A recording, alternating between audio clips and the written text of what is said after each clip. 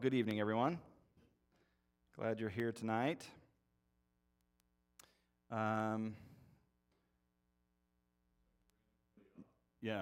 well, we were waiting for you to get here. Yeah.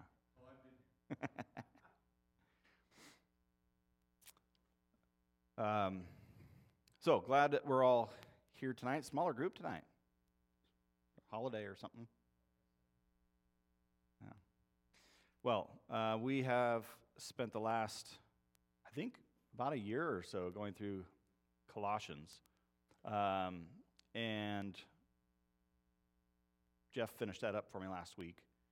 And Colossians was one of 4 letters written by Paul while he was in prison in Rome, hence they're known as prison epistles. 3 of his 4 prison epistles were written to the churches of Ephesus, Philippians, and Colossians. And the 4th prison epistle was a personal letter to a man named Philemon. Now I want to shift a bit and take a look at one of Paul's letters known as a pastoral epistle. There are 3 of them in the New Testament. There's 1 Timothy, 2 Timothy, and Titus. And they're written by Paul to these 2 men, Timothy and Titus. And both of these men were very pivotal in Paul's life and ministry. Their letters written, all of those are letters written near the end of Paul's life, and 2 Timothy being the last letter that Paul wrote before he was killed. The letter I want to work our way through now and begin in is Paul's letter to Titus, which has been organized into 3 short chapters in your Bible. And you can turn there now if you would. I want to use this first lesson tonight to do an introduction to the letter, to learn about Titus and his contribution to Paul's ministry and to the early church. And Lord willing, this will be an edifying study for all of us. I'm looking forward to it. I have not done a study in Titus yet, and so I'm looking forward to doing that. But I want to open with a word of prayer tonight, and then we will get started. Father in heaven, we thank you, Lord, for this night. We thank you, God, that we can come and continue in your word. It's a never-ending supply of truth for our lives. And we're so grateful, Lord, that we'll never run out.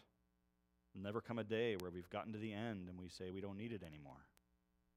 Because, Lord, your word is always relevant, always a part of our lives, and we can always learn from it. While we're on this earth, Lord, there will come a day when Christ will come and take us home.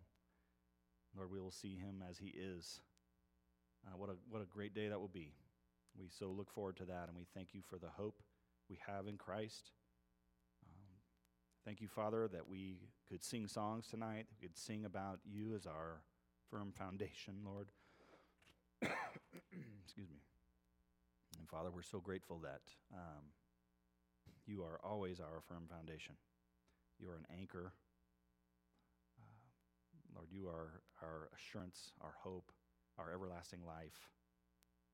And we are ever grateful. We praise you and thank you and want to honor you and bring glory to your name. It's in Jesus' name we pray, amen. All right. So Titus is Paul's second to last letter ever written before his death. So this was written before 2 Timothy, written probably between 63 and 66 AD.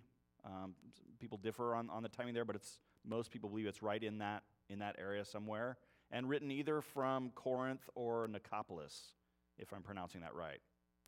Whether Paul was already there in Nicopolis or not, the letter specifically says that Paul wants Titus to meet him there for the winter. That's where Paul's going to spend the winter, and he wants Titus to meet him there eventually. And we'll chat about that a little bit further on tonight. But I want to start with talking about who was Titus. Because Titus is very important to Paul. We probably know more about Timothy than we do Titus, but Timothy was just as important to Paul in his ministry. And we don't know for sure, but it's possible that Titus came to faith through Paul's preaching, during Paul's travels early on in his ministry. And you could conclude that by looking at how Paul refers to Titus in verse 4 of chapter 1. There, Paul calls Titus his true child in the faith. But we don't know that for sure, and we don't know for sure how long they knew each other exactly. But we can gather some clues as we look through the scriptures to figure these things out. If you remember, it was between his first and second missionary journeys that Paul found himself at the Jerusalem Council. And you guys remember what was being dealt with there at the Jerusalem Council? What were they all meeting about? All the elders came together to meet about a problem. You guys remember what that was? Right, what the Gentiles would have to do or not have to do, right? The problem of the Judaizers and wanting to put circumcision on the Gentiles. And so Paul found himself at the Jerusalem Council dealing with the subject of the Judaizers. And it appears that Titus was already a ministry partner of Paul's at that time. The council occurred probably between 48 and 50 AD, only a few short years after Christ was crucified and ascended into heaven. And how do we know Titus was there at the council? Well, we can look at other portions of Scripture and see when Paul wrote his letter to the Galatians, dealing with the fact that they had begun to believe the lies of the Judaizers. Remember, Paul sharply got after them about that in his letter there, because they were trying to gain God's favor through works of the law. And he told them about how the church leaders had already dealt with that issue, as he was explaining to them even about the Jerusalem Council. They had already taken care of the issue of the Judaizers there, and that's documented in Acts 15, if you remember where that's at. And Paul was at the council 14 years after he left Jerusalem for the first time to go to the regions of Syria and Cilicia. And perhaps it was during those 14 years, that 14-year period where Paul was in those regions, that he came across Titus, and Titus came to faith in Christ. At the council, they confirmed that salvation was through faith in Christ alone. And it was available to both Jews and Greeks. And it had nothing to do with the act of physical circumcision. And though Titus is not mentioned by name in Acts 15 as being at the council, Paul tells the Galatians he was there. Referring to his time at the Jerusalem Council, Paul wrote in Galatians 2:3, he says, "But even Titus, who was with me, was not forced to be circumcised, though he was a Greek." So Paul tells the Galatians Titus was there when they settled this issue of circumcision. It also sounds like Titus was used by Paul as proof to the Gentiles that to be a genuine Christian, a person did not need to be circumcised, or to be a Jew in particular, or adhere to the ceremonial law of Moses. He said Titus was not forced to be circumcised, and he was a Greek. Okay, so he was making that clear. But we see there that Paul indicates that Titus was with him at that Jerusalem council. And let's look, if you would, at Titus chapter 1, and just read verses 1 through 4 before we continue on here. Titus chapter 1, starting in verse 1, Paul, a servant of God and an apostle of Jesus Christ, for the sake of the faith of God's elect and their knowledge of the truth, which accords with godliness, in hope of eternal life, which God, who never lies, promised before the ages began, and at the proper time manifested in his word through the preaching with which I have been entrusted by the command of God our Savior.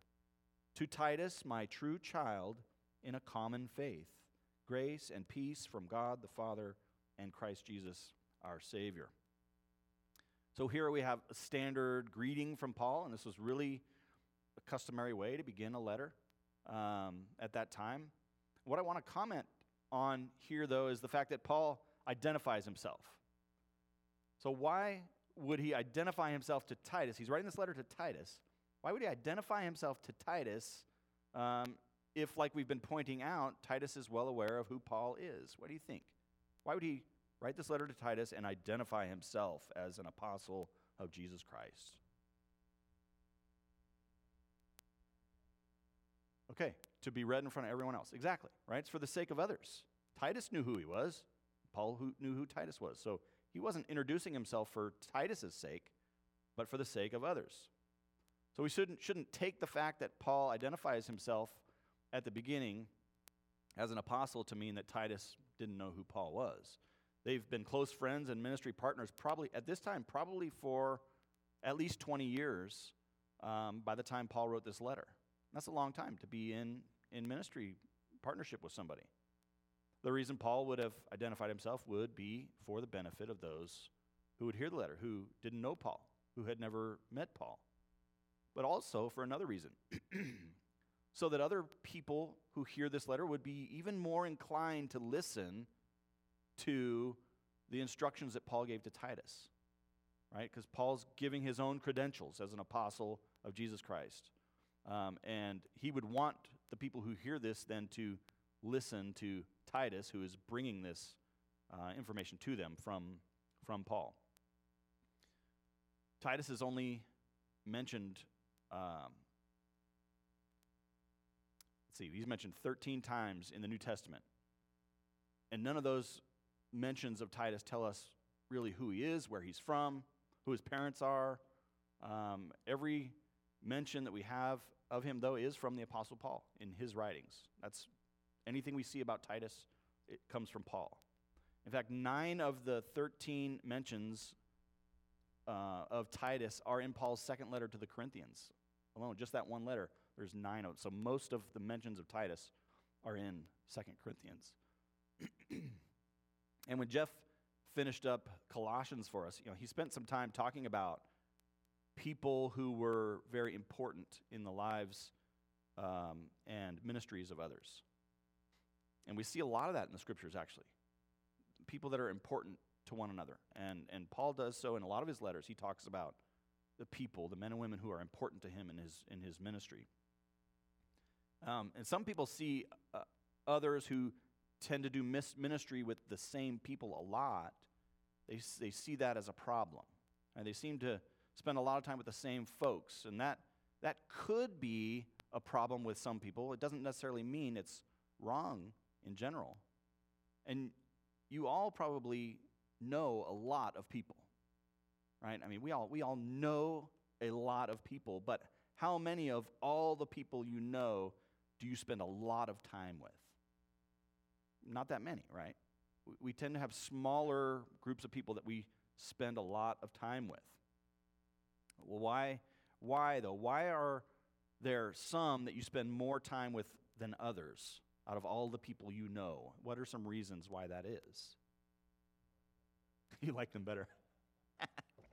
Okay, sure. What was that? You have to work with them? Okay. Common interests, okay? Yeah, like what kind of interests do we have in common with people sometimes? Work. Children, maybe both have children, maybe both don't have children. Same careers. There's probably all kinds of things we could think about that would fit into that category of common interests. Yeah, I think that's really true. Also, there's personalities that click sometimes, and sometimes personalities don't click. It doesn't mean that we hate someone or something like that, but sometimes you just tend to really click with one person over another person. And those aren't bad things. Okay?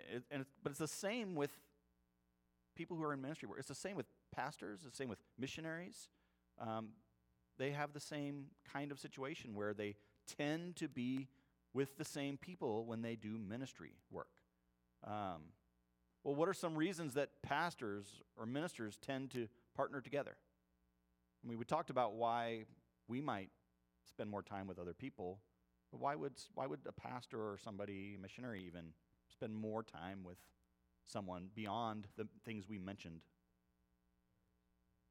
What's that? Okay, their experience. Sure, maybe it's somebody they can learn from. Yeah, okay. Hold each other accountable. Okay. Sure. Any other reasons you can think of? I think we can use that general category like we did in the other one of things in common or common interests, however we said it. And so doctrinal beliefs, very important, right? A pastor who believes that salvation is through Christ alone isn't going to go into ministry work with someone who doesn't believe that and who wouldn't teach that, right? So doctrinal beliefs are very important. And so that's the thing that draws people to each other when you share those things in common. Ministry focus, right? Maybe your common interest is a particular, if you're a missionary, maybe your common interest is a particular people group around the world. Maybe you both speak that same language and you want to be missionaries to that country. There could be any number of reasons, and it's okay for us to partner with people with common interest, to partner with people with common belief and focus of ministry. There's nothing wrong with that. And so the same would be true of Paul, and we can see that in the scriptures when he talks about the people that he partners with. And of all the people who worked with Paul and traveled with Paul through his missionary journeys, he didn't address letters to all of them. There was only a few that he addressed letters to by name. And at least those that were divinely inspired, which is what we have here with his letter to Titus. Of course, it's in our Bibles. It is the Word of God. It is divinely inspired, and Paul wrote it to Titus. And Paul's important relationships with certain brothers or sisters in Christ often caused him to mention them by name. And we can see many of his letters, he mentions people by name as very valuable to him or helpful to him in the ministry. Some of them also are mentioned for negative reasons. He mentions a lot of people by name who he's pointing out a person's apostasy or some spiritual damage that they had done to him personally or to the church. But others are mentioned because of their faithful service or level of importance to Paul in his own personal life and ministry. And like I mentioned, all we know about Titus is what Paul says about him in his writings. And so let's look at some of those to learn what we can about Titus from Paul's own words. And we'll see some of those reasons that he was valuable to Paul, and some of those reasons maybe why they tended to click together. So what does Paul say of Titus? And we're going to go to 2 Corinthians to look at a few of these. If you want to just go ahead and turn there. We'll be first in 2 Corinthians 2. But Paul says of Titus, he was a source of spiritual stability. He indicates that Titus is a source of spiritual stability. Paul relied on Titus so much that even though God gave him an opportunity for the gospel in a particular town, he left when he found out that Titus was not there with him. 2 Corinthians 2, 12 and 13 says, "When I came to Troas to preach the gospel of Christ, even though a door was opened for me in the Lord, my spirit was not at rest because I did not find my brother Titus there. So I took leave of them and went on to Macedonia." We see that this is a pretty important person in his life. You know, the Lord opens up an opportunity for the gospel, but because he doesn't have his ministry partner there, he takes leave of them and moves on to Macedonia. He really valued Titus and his partnership with him. And so he was a source of spiritual stability there. He said, "My spirit was not at rest," because he didn't have Titus there. Also, he indicates that Titus is a source of comfort. If we look in chapter 7 there in 2 Corinthians, and Paul said when he arrived in Macedonia, where their bodies had no rest due to fighting without and fear within, he says. He talks about this fighting without and fear within, and their bodies had no rest. And he goes on to talk about that it was the coming of Titus that brought comfort. In 2 Corinthians 7:6, he says, "But God, who comforts the downcast, comforted us by the coming of Titus." Okay, so he's talking about how this is God's provision for him in his ministry, that his partner Titus would come, and that brought comfort to him. God comforted him by sending Titus to be with him. And not only does Paul describe him as a source of comfort for others, but that Titus is also a man who benefits from Paul's and other believers' fellowship. Okay, this is not a one-way street. Titus also benefits. Looking at 2 Corinthians 7:13, it says, "Therefore we are comforted, and besides our own comfort, we rejoiced still more at the joy of Titus, because his spirit has been refreshed by you all." So there's this mutual benefit from Titus and Paul. And not only them, but the people that they're ministering to all benefit from these men and their ministries. We see also that Titus cared for the churches like Paul did. And Timothy was also another one who cared for the churches like Paul did. There wasn't a whole lot of people that Paul said that about. Timothy and Titus are the only ones I can think of that Paul said this in particular about, how they cared for the churches like him. And this was important to Paul in his ministry. The churches were very important to Paul. And in 2 Corinthians 8:16, it says, "But thanks be to God who put into the heart of Titus the same earnest care I have for you." Okay, and he indicates there, this is a God-given care for the church. God put it into the heart of Titus to have the same earnest care that Paul has for the churches. This would be very important to Paul, that if he's going to trust Timothy or Titus or someone to go to the churches in his absence, he's going to want it to be somebody that would care for the church like he did, and someone he can trust. So that's something else we learn about Titus as a man, as a ministry partner.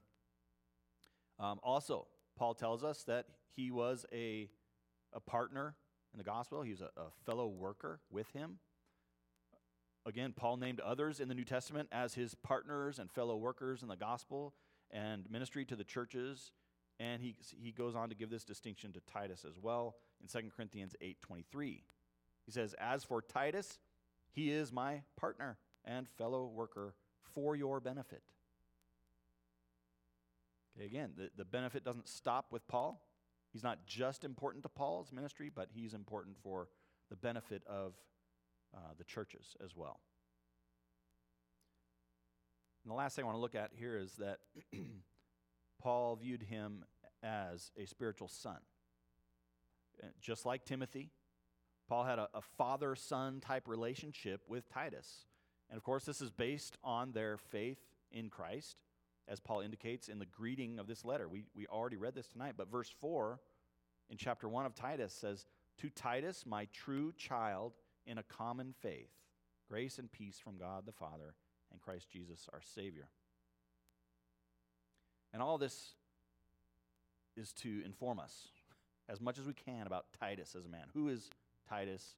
And these are the things that we have. We don't have who his parents were, where he was born, where he came from. We know he was a Greek. And now we know some about his character. We know some about him as a Christian, as a fellow worker and partner in the gospel.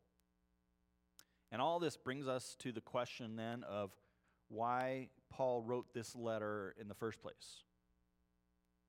Well, what we've learned about Titus is the reason that Paul charges Titus with the responsibilities that he does in this letter. And again, this was near the end of Paul's life, and we know from his last letter to Timothy that he had a sense of that. Paul was aware that his life and ministry was coming to an end. And so he goes about setting things in order for the churches.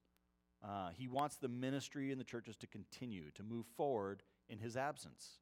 And that's the reason why he wrote to Timothy and gave instructions about the church, and it's the reason why he writes to Titus as well, because he knows the end is coming for him. And do you remember what Paul said he had a daily anxiety over? In another letter, he wrote about his daily anxiety over something. You remember what that was? I often don't think about Paul as being anxious about anything. He actually writes and says, don't be anxious about anything. But he indicated that he had a daily anxiety for the churches. Right? His concern over the churches, he talks about how it is a pressure on him. It's in his second letter to the Corinthians. He talked about all the things that he's dealt with, all the things he's had to suffer. And he added to that in 2 Corinthians 11:28. He says, and apart from other things, there is the daily pressure on me of my anxiety for all the churches. Not one particular church that was a favorite of his, but for all the churches. He talks about it as a pressure on him. There's a concern. And if things are going swimmingly, everyone's on track and there's no problems, there wouldn't be anything to be anxious about. But the reality is, Paul knows about all the problems in the churches. He's had to write many of his letters about these problems in the churches. And he's not able to be in every church all the time. And so this is, you can imagine, right? Having to be away and knowing that there's fierce wolves that are coming in, not sparing the flock. And he's not there to deal with it. He's got to write letters. He's got to trust other people to deal with it. So this is a daily pressure on him. He cared deeply for all the churches, for their for their spiritual health and well-being. And just like he did with Timothy, he gave Titus instructions for the church, for how he needed to make sure things were set right in the churches. And Paul's way of making sure the church was cared for was to make sure Titus was there for a certain amount of time, doing the things necessary for the church to function. And that's what this letter is about. That's why he's writing this letter. And the first thing we see in the letter is that Titus is on the island of Crete. And I have an image that I'll put up on the screen just to get our minds wrapped around where that is. I got a little handy-dandy pointer here. And right over here is the island of Crete. You can see it there. Get our bearings for where that sits in the scheme of everything else. You can just leave that up if you want. And Paul says in verse 5 that he left Titus there. So as we look at that, we can see where in the world that island is and where Titus was at. And clearly they had both been there. Both Paul and Titus were there, among other people. They had been there starting and strengthening churches on the island together before Paul left. But when Paul left, whenever that was, he left Titus there. We don't know how long they were there, but when Paul left, he didn't take Titus with him at that time. And Crete is about 106, from what I could see, about 160 miles long, about 35 miles wide at its widest point. And it's about 200 miles south of Greece, which we can see right up in here. Okay? So it's an island sitting out there, and it's really not that big of an island. And Paul's reason for leaving Titus there is sort of the overall theme of this letter. There are many things Paul tells Titus to do in the letter, but the overarching reason really is found in verse 5 of chapter 1. If you look there, it says, "This is why I left you in Crete." So we have the answer, right? Here's why I left you. "So that you might put what remained into order and appoint elders in every town as I directed you."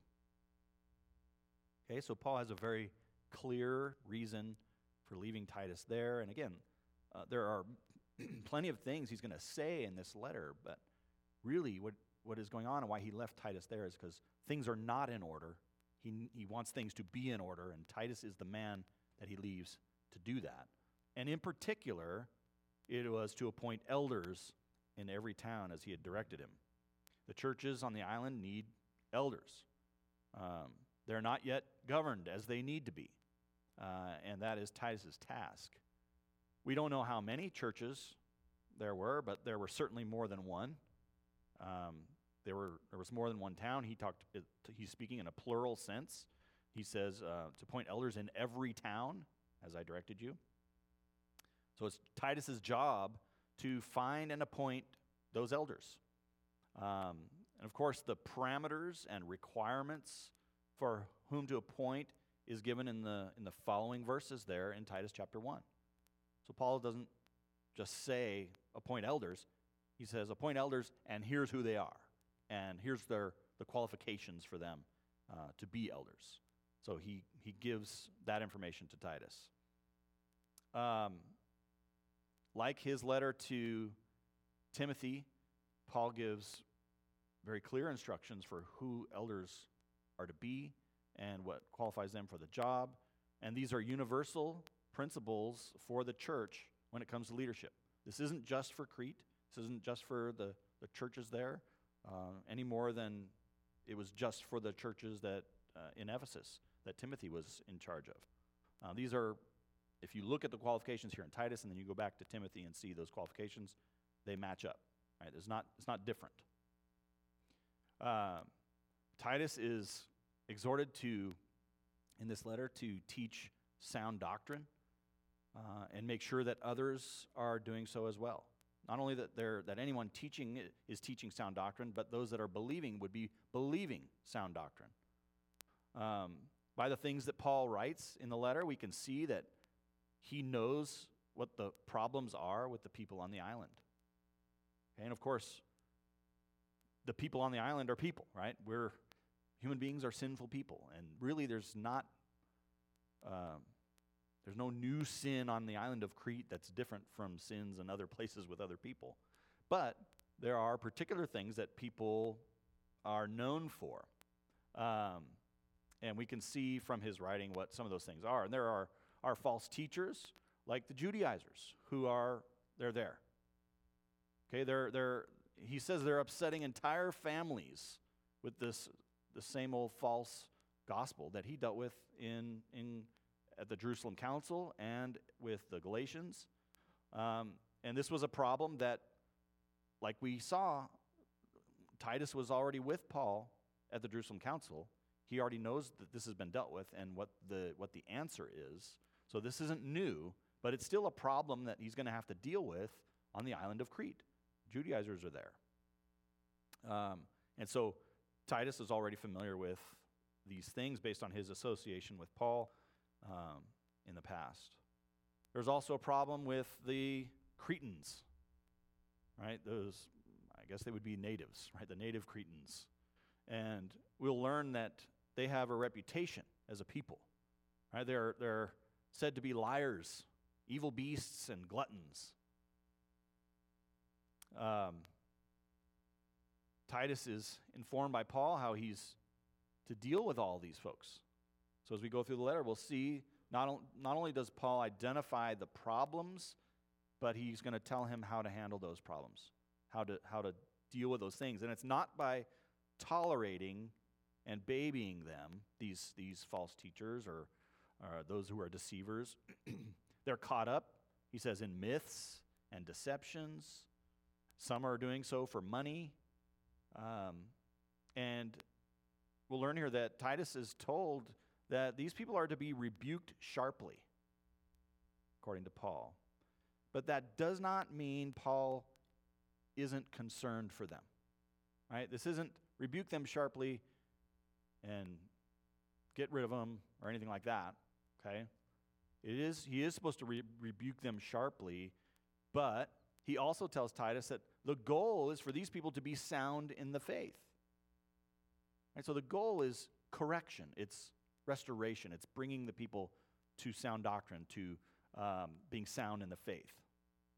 Now, we will see a portion of Scripture in here that talks about warning people and then having nothing to do with them, and we'll talk about that when we get there. But overall, the goal is, when rebuking someone who's doing these things, is so that they can be grounded in the truth, so that they can be truly in the faith. We'll see that Paul gives Titus instructions for slaves, how they're supposed to behave, instructions for older men, for older women, as well as younger men and younger women within the church. And Titus is to be a model of godly living and make sure he and any other elders are doing the same because of their salvation in Christ. They are to be a model for the people. And interestingly, Paul will make several points in this letter about holding to and teaching sound doctrine.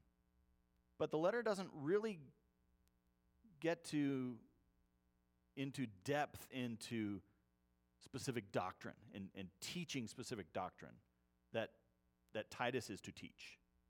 Right? He talks about being sound in doctrine, teaching sound doctrine, but doesn't say this one, this one, this one, this one, and here's all the points of all these doctrines. He just tells him to be sound in doctrine. So then, based on what we know about Paul and Titus's relationship, we've already talked about how well they know each other and what they think of each other, in particular what Paul thinks of Titus. So based on that, why do you think Paul wouldn't take the time to teach doctrine in this letter? What do you think? Why wouldn't he take the time to do that in this letter? Because Titus already knows it. Absolutely. That's right. He's a fellow worker and partner in the gospel. We've seen how Paul feels about Titus, and it's the same way he felt about Timothy. And he doesn't need to teach him all the finer points of doctrine because he knows it. Titus has been there with him. He's learned from him already. He's proven himself to be sound in doctrine. So he doesn't have to remind him, here's all the finer points of all these things. So it seems that based on their long history together, Paul knows that Titus has been thoroughly instructed in sound doctrine already. He doesn't have to go there. He doesn't need to teach Titus. He just needs to encourage him to remain sound in what he already knows. Right? He already knows it, but he would have to remind him and encourage him to remain sound in that, to stand firm on that truth. Why? Well, for the same reason any of us need to be reminded of that. No one is immune from veering away from the truth, right? We can see that in Scripture when Peter veered away from the truth and Paul had to rebuke him to his face. He was leading Barnabas astray, and so it can happen. We all need to be reminded to remain sound in the truth of Scripture. But he didn't need to teach him those things. He just needed to encourage him to remain grounded in the Word.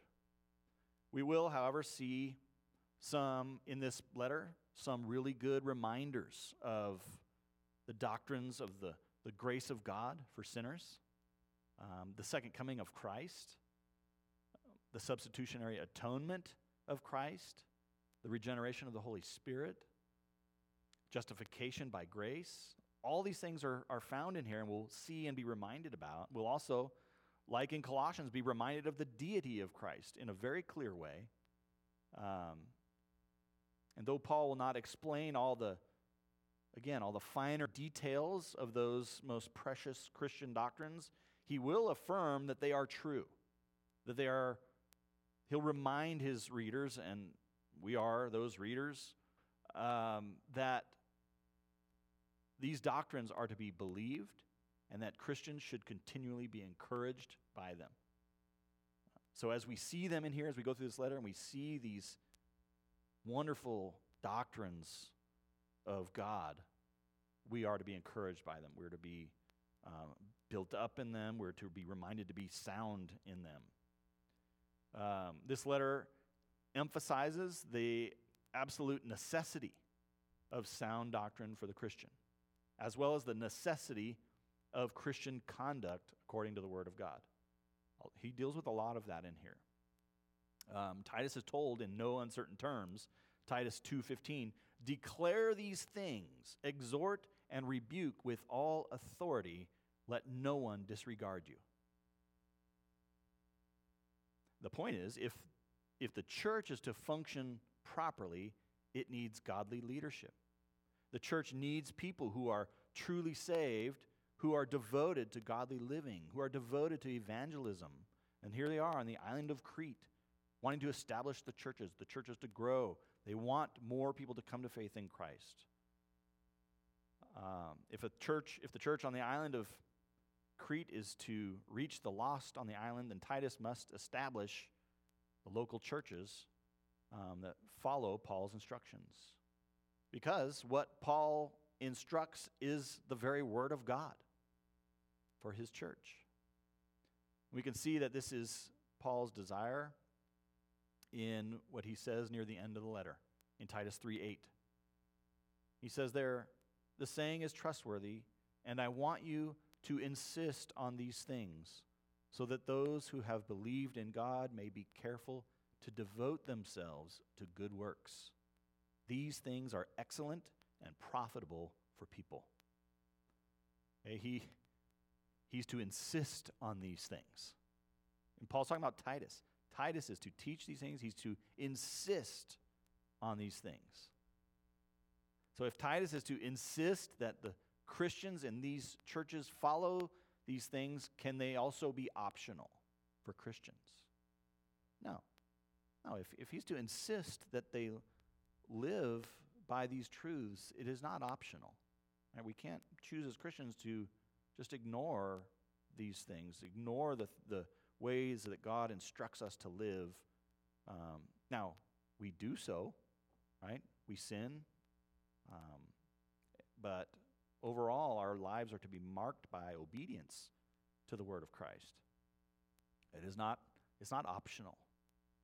So these are kind of strong words that he's telling him to insist, right? Again, we don't know how long Titus was there on the island of Crete, or exactly when he left, but we know that he wasn't permitted by Paul to leave until his replacements came.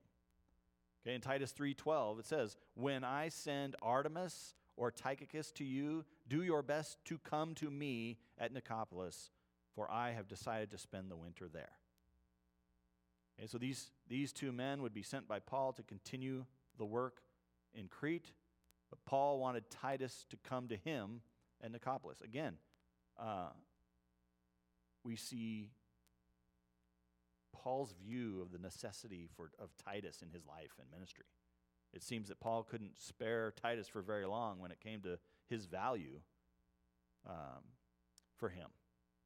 And so he was to stay in Crete for a time, and then Paul would send people to replace him, these two men in particular, so that he could go to meet Paul in Nicopolis. And then these two men would pick up where Titus left off. But in the meantime, the goal here, the instruction from Paul, is that he would put in order what remained, and that is that he would appoint elders in every town as he instructed him. So I'm looking forward to working through this letter, to seeing the things that we have in here that Paul instructed for Titus and for the church, because it absolutely applies to us today. It should encourage us in our lives today as we see and have reminders of these truths about God and of Christ's deity and what he did for us on the cross and how we are to live holy lives. And hopefully we'll be encouraged to do so more and more as we study and we continue to gain knowledge of our Lord and Savior. And so next week we'll get started working through Titus, and we'll ask God to bless us in that, ask God to teach us as we go through and encourage us by his word. So let's close in prayer tonight, and we'll do so. Father in heaven, we thank you again for tonight, and thank you for this introduction to this letter as we've learned about the man Titus, what he meant to Paul and his ministry. Lord, may we be found faithful to ministry partners in our lives.